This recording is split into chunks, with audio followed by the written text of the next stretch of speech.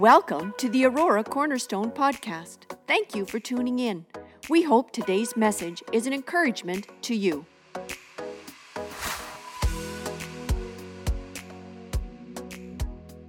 going to invite you to turn in your Bibles, please, with me this morning. We're going to turn to the book of, there's a couple of themes, one being James, the other being Revelation. Thank you, Daniel. And invite you to turn in your Bibles with me to that. So, James chapter 1, and we're going to go to Revelation chapter 3. As I do with my youth on Thursday, bring your Bibles. And if you can, it gives you opportunity to mark, to put in the margins, to make notes on. And so encourage you to do that. And then we actually have a text this morning. But this is our ongoing two-verse theme that we are in. And it's learning, it's taking the lessons learned for good and for the bad of what it comes when it comes to God offering us the crown of life.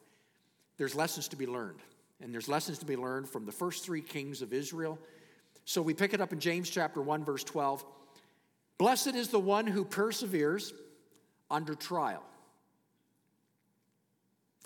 Having stood the test, that person will receive the crown of life that the Lord has promised to those who love him. Jesus would say in Revelation 3, he would say, I am coming soon. Hold on to what you have so that no one will take your crown. And today's text is found in Acts chapter 13. In Acts chapter 13, we have talked of Saul, who wore the crown, but who lost the crown. And I think one of the saddest texts around the life of Saul is the text when the Amalekite took his crown from him. He lost his crown. Remember it said here that you will receive a crown of life, and then Jesus says, don't let anything take your crown. It was taken from Saul. David, we're talking of the life of David, and so in Acts 13:22, it says, after removing Saul, Samuel the prophet made David their king. In other words, he gave David the crown. God testified concerning David, I have found David, son of Jesse, a man after my own heart. He will do everything I want him to do. I have found a man after my own heart. He will do everything I want him. Everything. I want you to note the part, he will do everything. We're going to talk about that today. This is huge. He's going to do everything. He does everything I want. So we're into this is part 6 of the summer series on the crown. We're studying 3 successive kings, how they got the crown, how their crown was threatened, how you can lose your crown. It's the picture of our lives. We can learn from them. There's so much about this. I've been enjoying it, and trust that if you've jumped right in today, maybe for the first time, feel free to go on our website, auroracornerstone.ca. You can go back, podcasts of the previous messages of Saul. We're now into David, and we're coming close to the halfway point in David, and then eventually we'll go to David's son, Solomon, who would struggle with the crown in major ways. But David, I like David. I want to stay on David for a while. If you had my choice, I would just stay on David and never leave David. I really look up to and admire the example of David in so many ways, and there's lessons. He was not perfect by any stretch. He did have a heart after the Father, though. That's what got him through. He had a heart that would be quick to repent. It's so easy to become arrogant and pride-filled. David refused to do that. He had a pliable, moldable heart.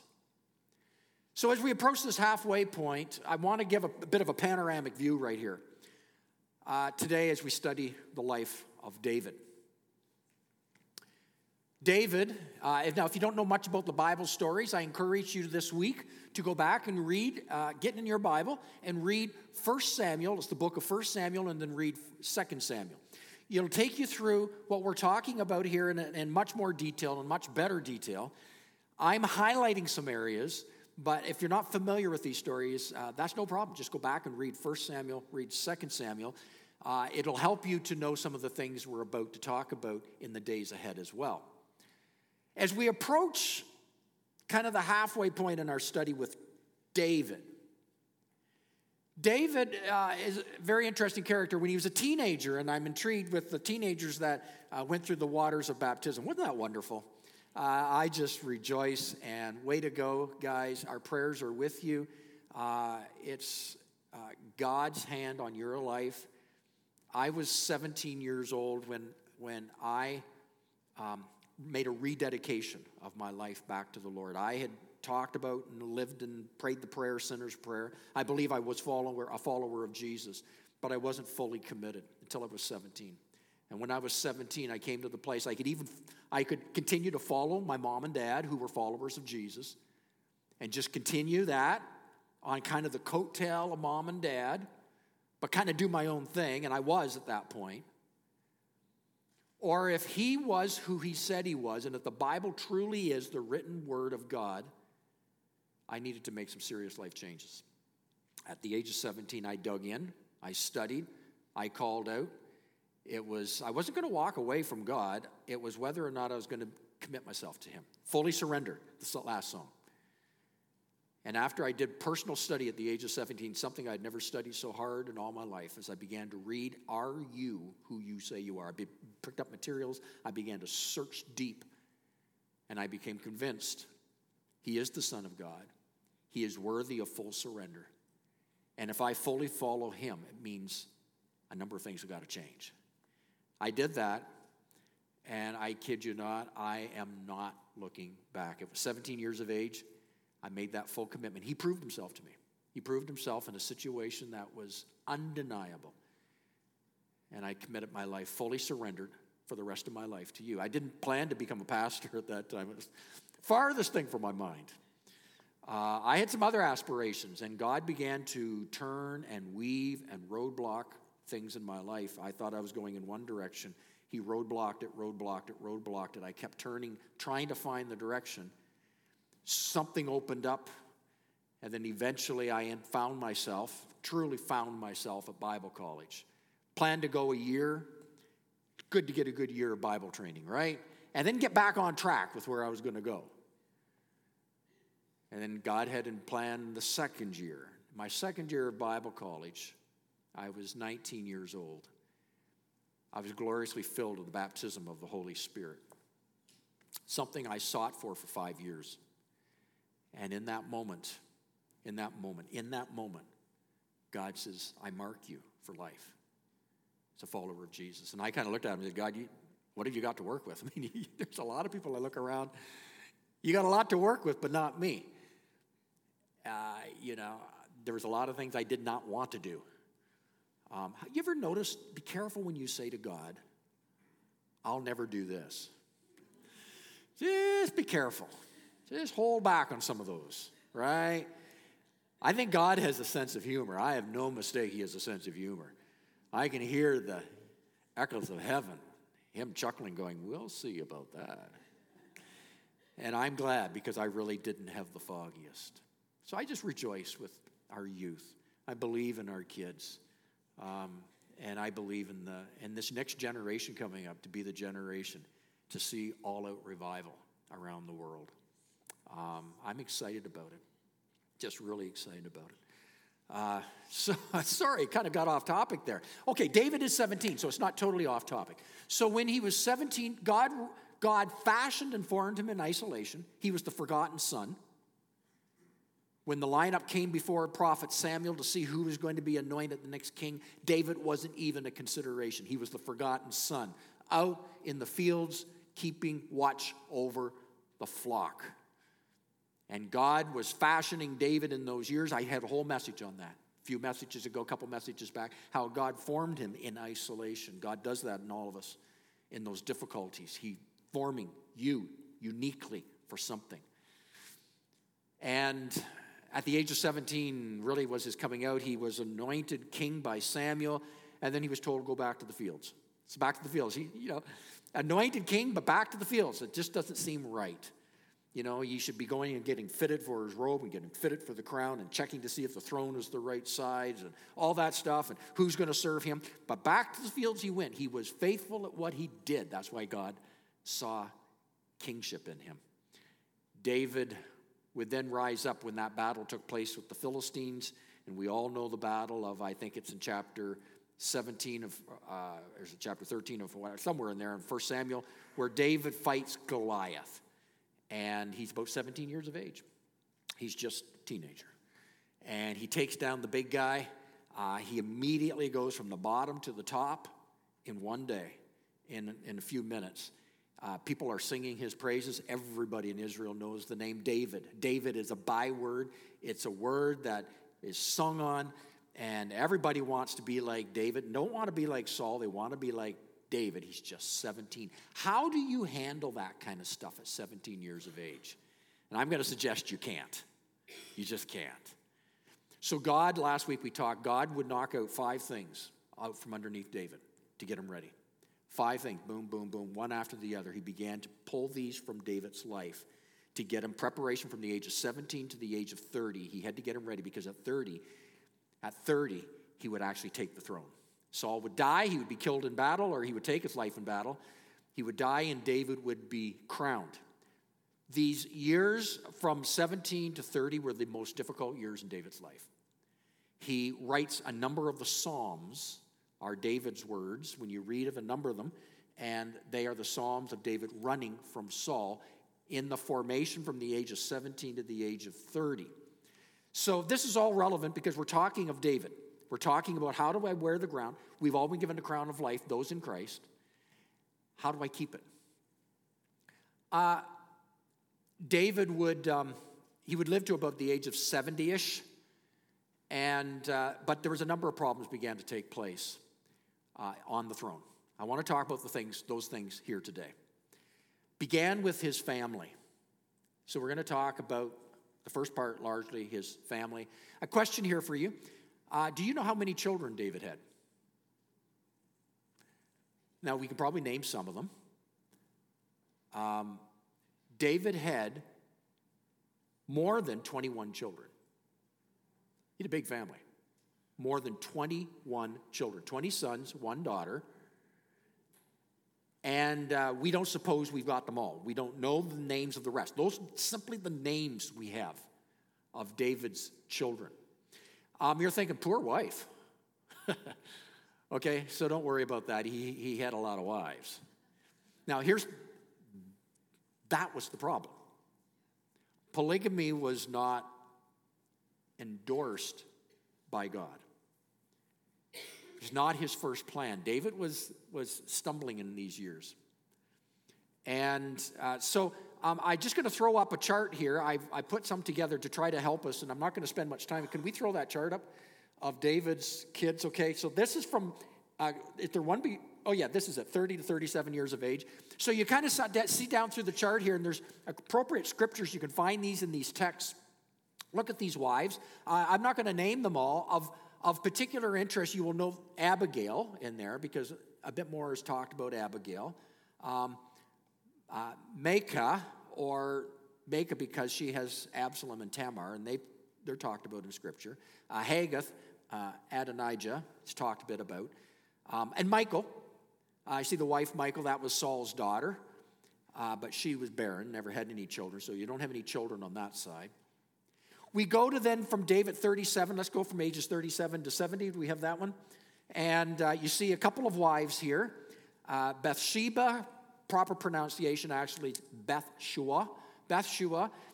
And then you have a bunch of unnamed wives, we just aren't named, but we know the names of the kids. And there's a bunch of names of kids, and really none of them stand out in that group.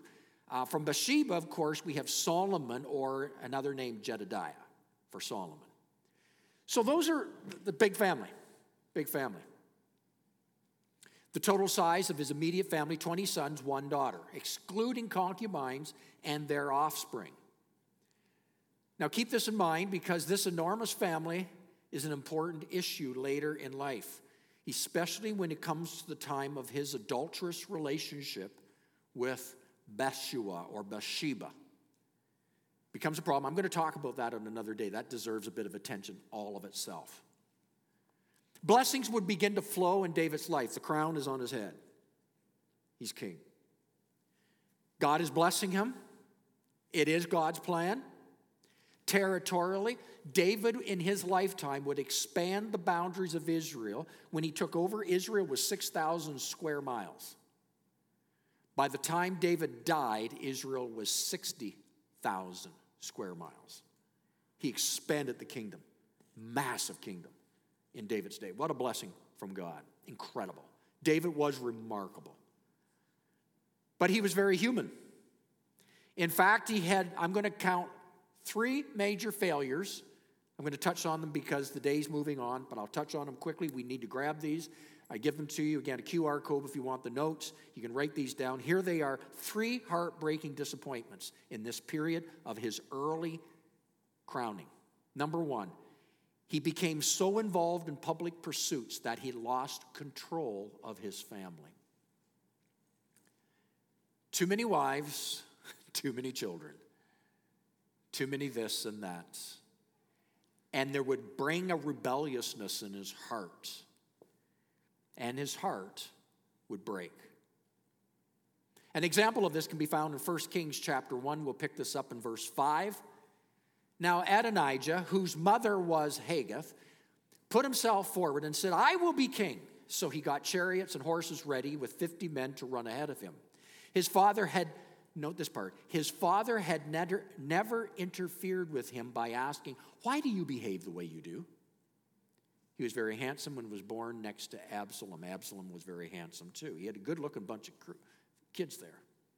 Note the part here, the last part. His father never interfered with him. If you have your Bibles out, mark that. His father never interfered with him by asking, why do you behave the way you do? He never did it. It literally means, in the literal translations, David never pained him. Sometimes you have to pain our children. Meaning he failed to properly discipline his sons when they needed some disciplining.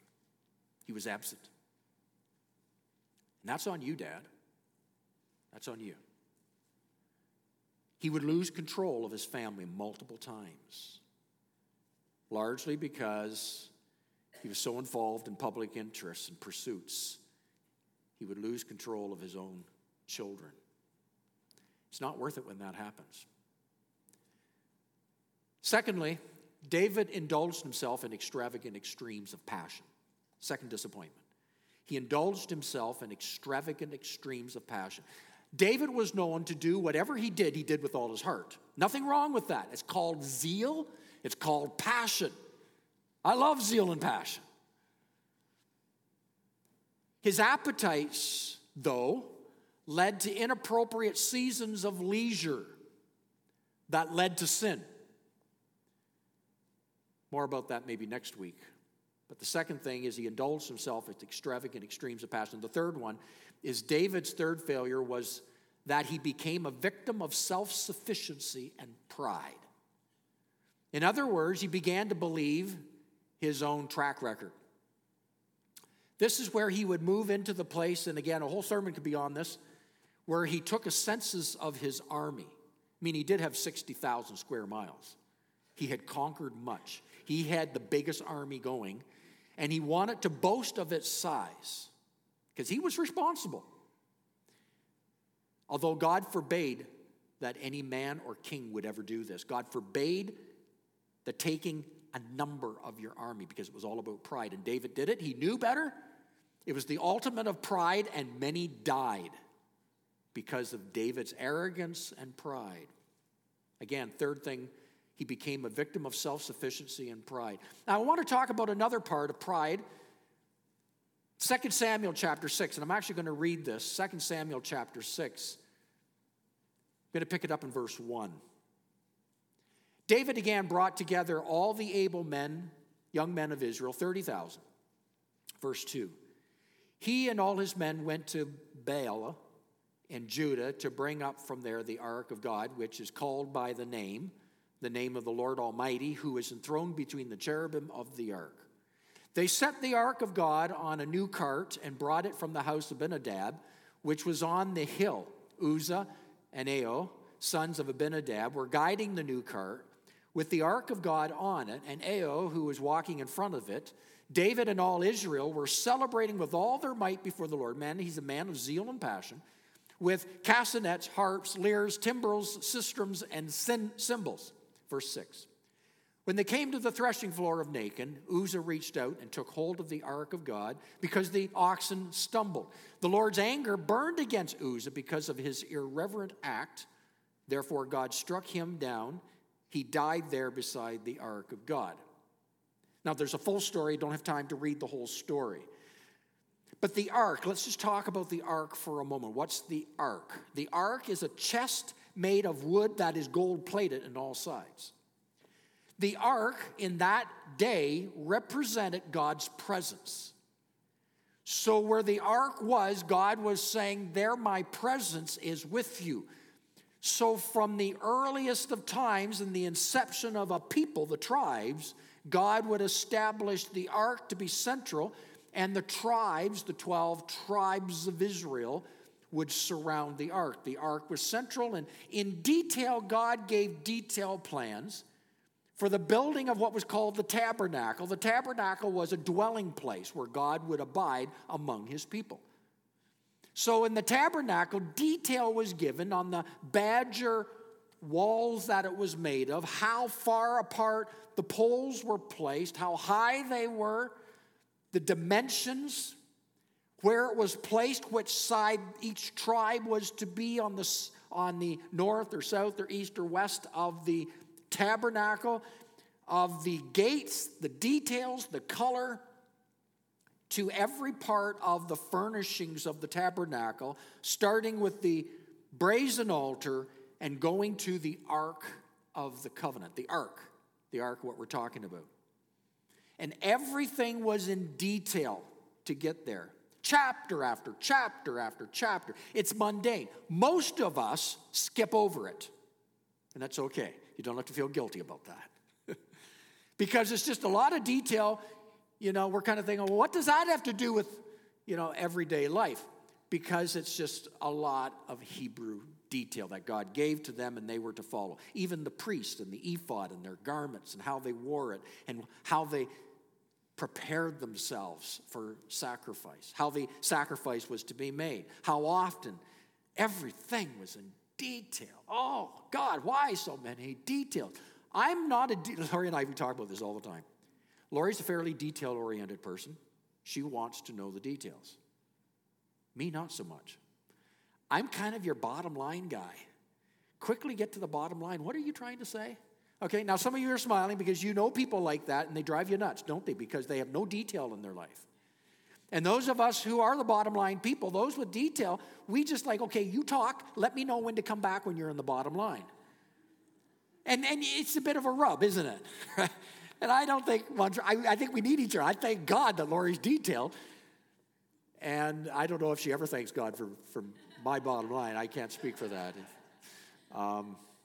So God had a lot of detail. So the reason I say that is in this story, they had the Ark of the Covenant. Inside the Ark, again, it represents God's presence, was the golden jar containing the manna from the wilderness, Aaron's ancient rod, and the Ten Commandments. To be sure, the furniture is absolutely holy. What's in the ark is holy. And it was to be set apart for God. So careful was God with his instructions that he had instructions even how it was to be carried, how it was to be moved. This is where David gets into trouble here. I say all that because I'm going somewhere. David's the kind of guy, he's a visionary, he's a decision maker, he's a shaker, he's a mover. When he gets an idea, he runs with full abandonment towards that idea.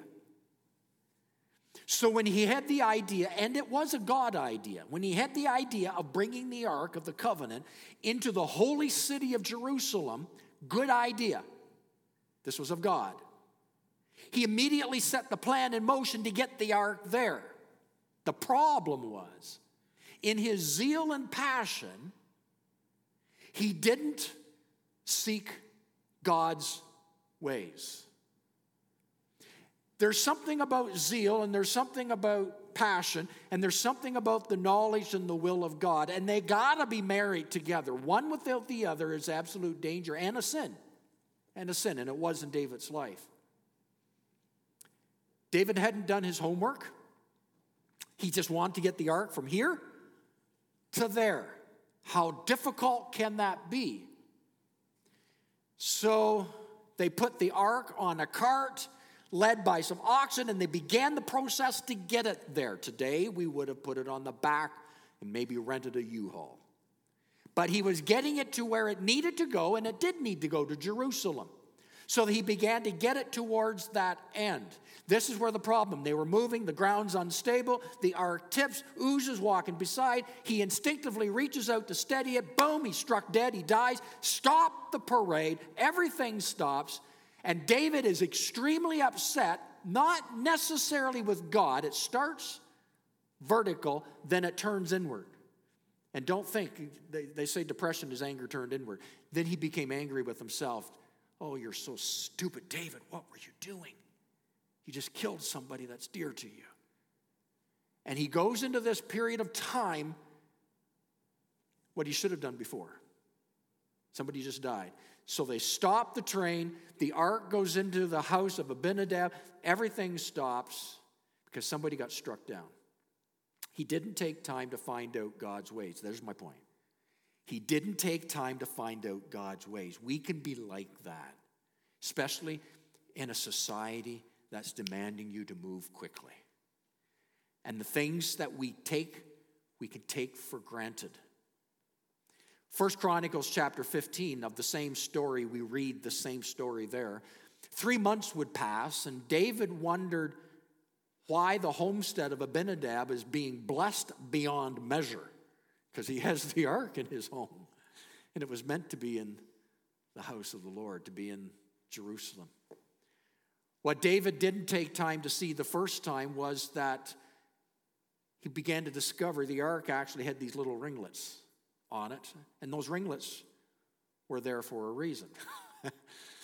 You're to put poles in those ringlets. And those poles, when they go in the ringlets, they are to be, the reason there's poles in the ringlets is those poles are to go on the shoulders of the people who carry the ark. And not just any shoulder, they go on the shoulder of people, the tribe of the Levites. And not just any Levite, it's those that have been ceremonially cleansed to carry it. But it's a whole lot easier just to put the ark on a cart and send it on its way. I mean, that's the Canadian way. Get her done. Get her done. Right? Wrong. Let me tell you something. If the Lord cared enough to write it out in detail and to preserve it for all these years, then he cares enough about the details to have you and me pull off what he wants his way. The Bible is not there to be a guidance. The Bible is there to understand God's will. And if I just use it as a general guide, I will miss the details. And in missing the details, missing the details, you can lose your crown. There's some details that we can't compromise on. And today it's so easy to compromise. We begin to dilute it. We begin to come up with our ideas. I'm reading it this way. And we don't take it God's way. And that becomes the problem. And that's what David now does. David comes back to where he should have been. We read in 2 Samuel chapter 6, verse 13. It says, "And so it was, that when the bearers of the ark of the Lord had gone 6 paces." Now remember, poles on the shoulders of the Levites who've been sanctified for the task. When they'd gone 6 paces, he offered an ox and a fatling, and he continued to do it all the way to Jerusalem. Picture it, if you would.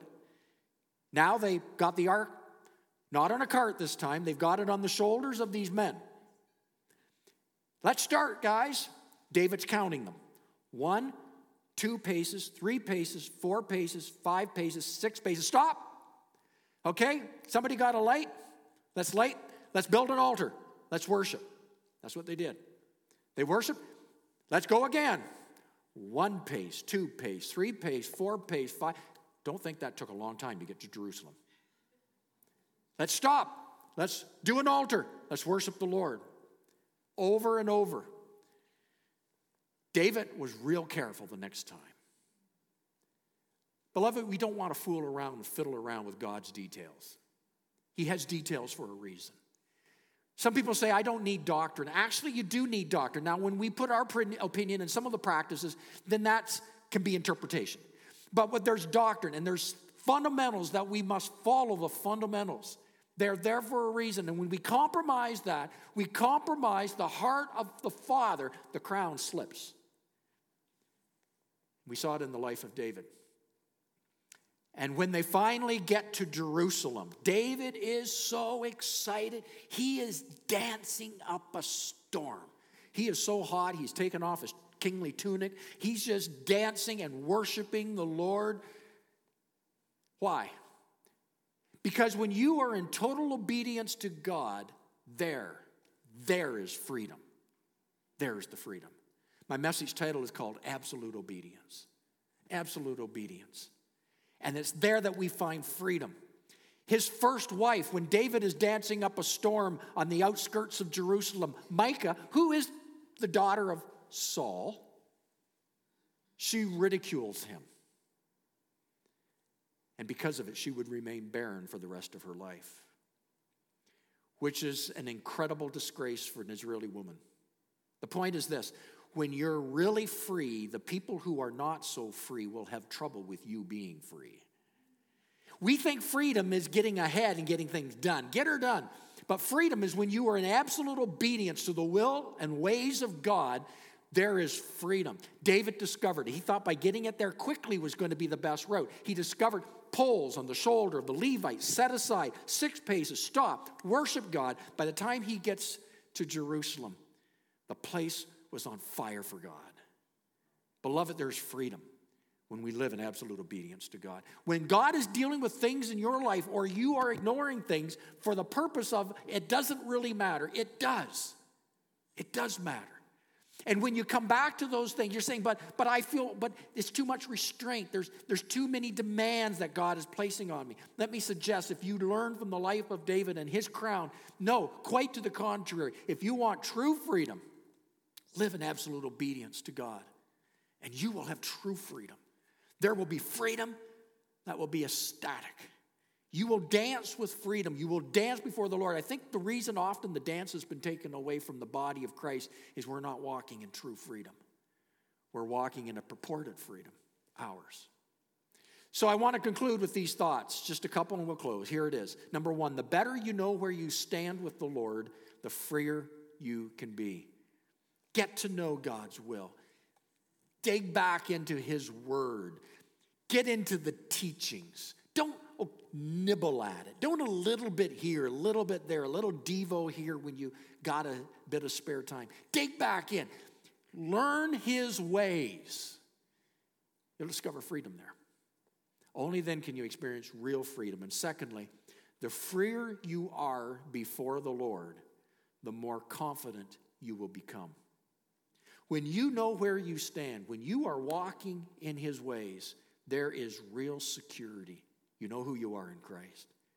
If you wonder what God's will, you're back and forth, tossed to and fro, you don't have to be. You don't have to be. Some of you here this morning, you might be bound up in carnal, fleshly something or other. You don't have to be. It's not God's way. Where whom the Son sets free is free indeed. That's why I want to share this on the work perfectly on the day of baptism. Because we were saying, did you note every one of the 8 candidates, I said, today do you choose to depart from the ways of sin? Now, you can't do that in your own flesh. You do that with the strength and the anointing of God. But He will help you. David had to learn this. But if you make that decision, then you learn what that is. You dig in. Just don't take somebody else. We'll say, well, they'd get away with it. Well, who cares? You concern yourself with what God's speaking to your situation, your heart. And then you align your life up with him. You start compromising that, there's not true freedom in your life, and there will not be the blessing that goes to the next generation. The freer you are before the Lord, the more confident you will become. If it's important to God, it ought to be important to you and me. We need to get to the place where we love to be obedient to him. God, absolute obedience. Pay attention to the things God considers important. And in one word, obey. There's an old song used to sing. It was an old hymn. It said, trust and obey, for there's no other way to be happy in Jesus but to trust and obey.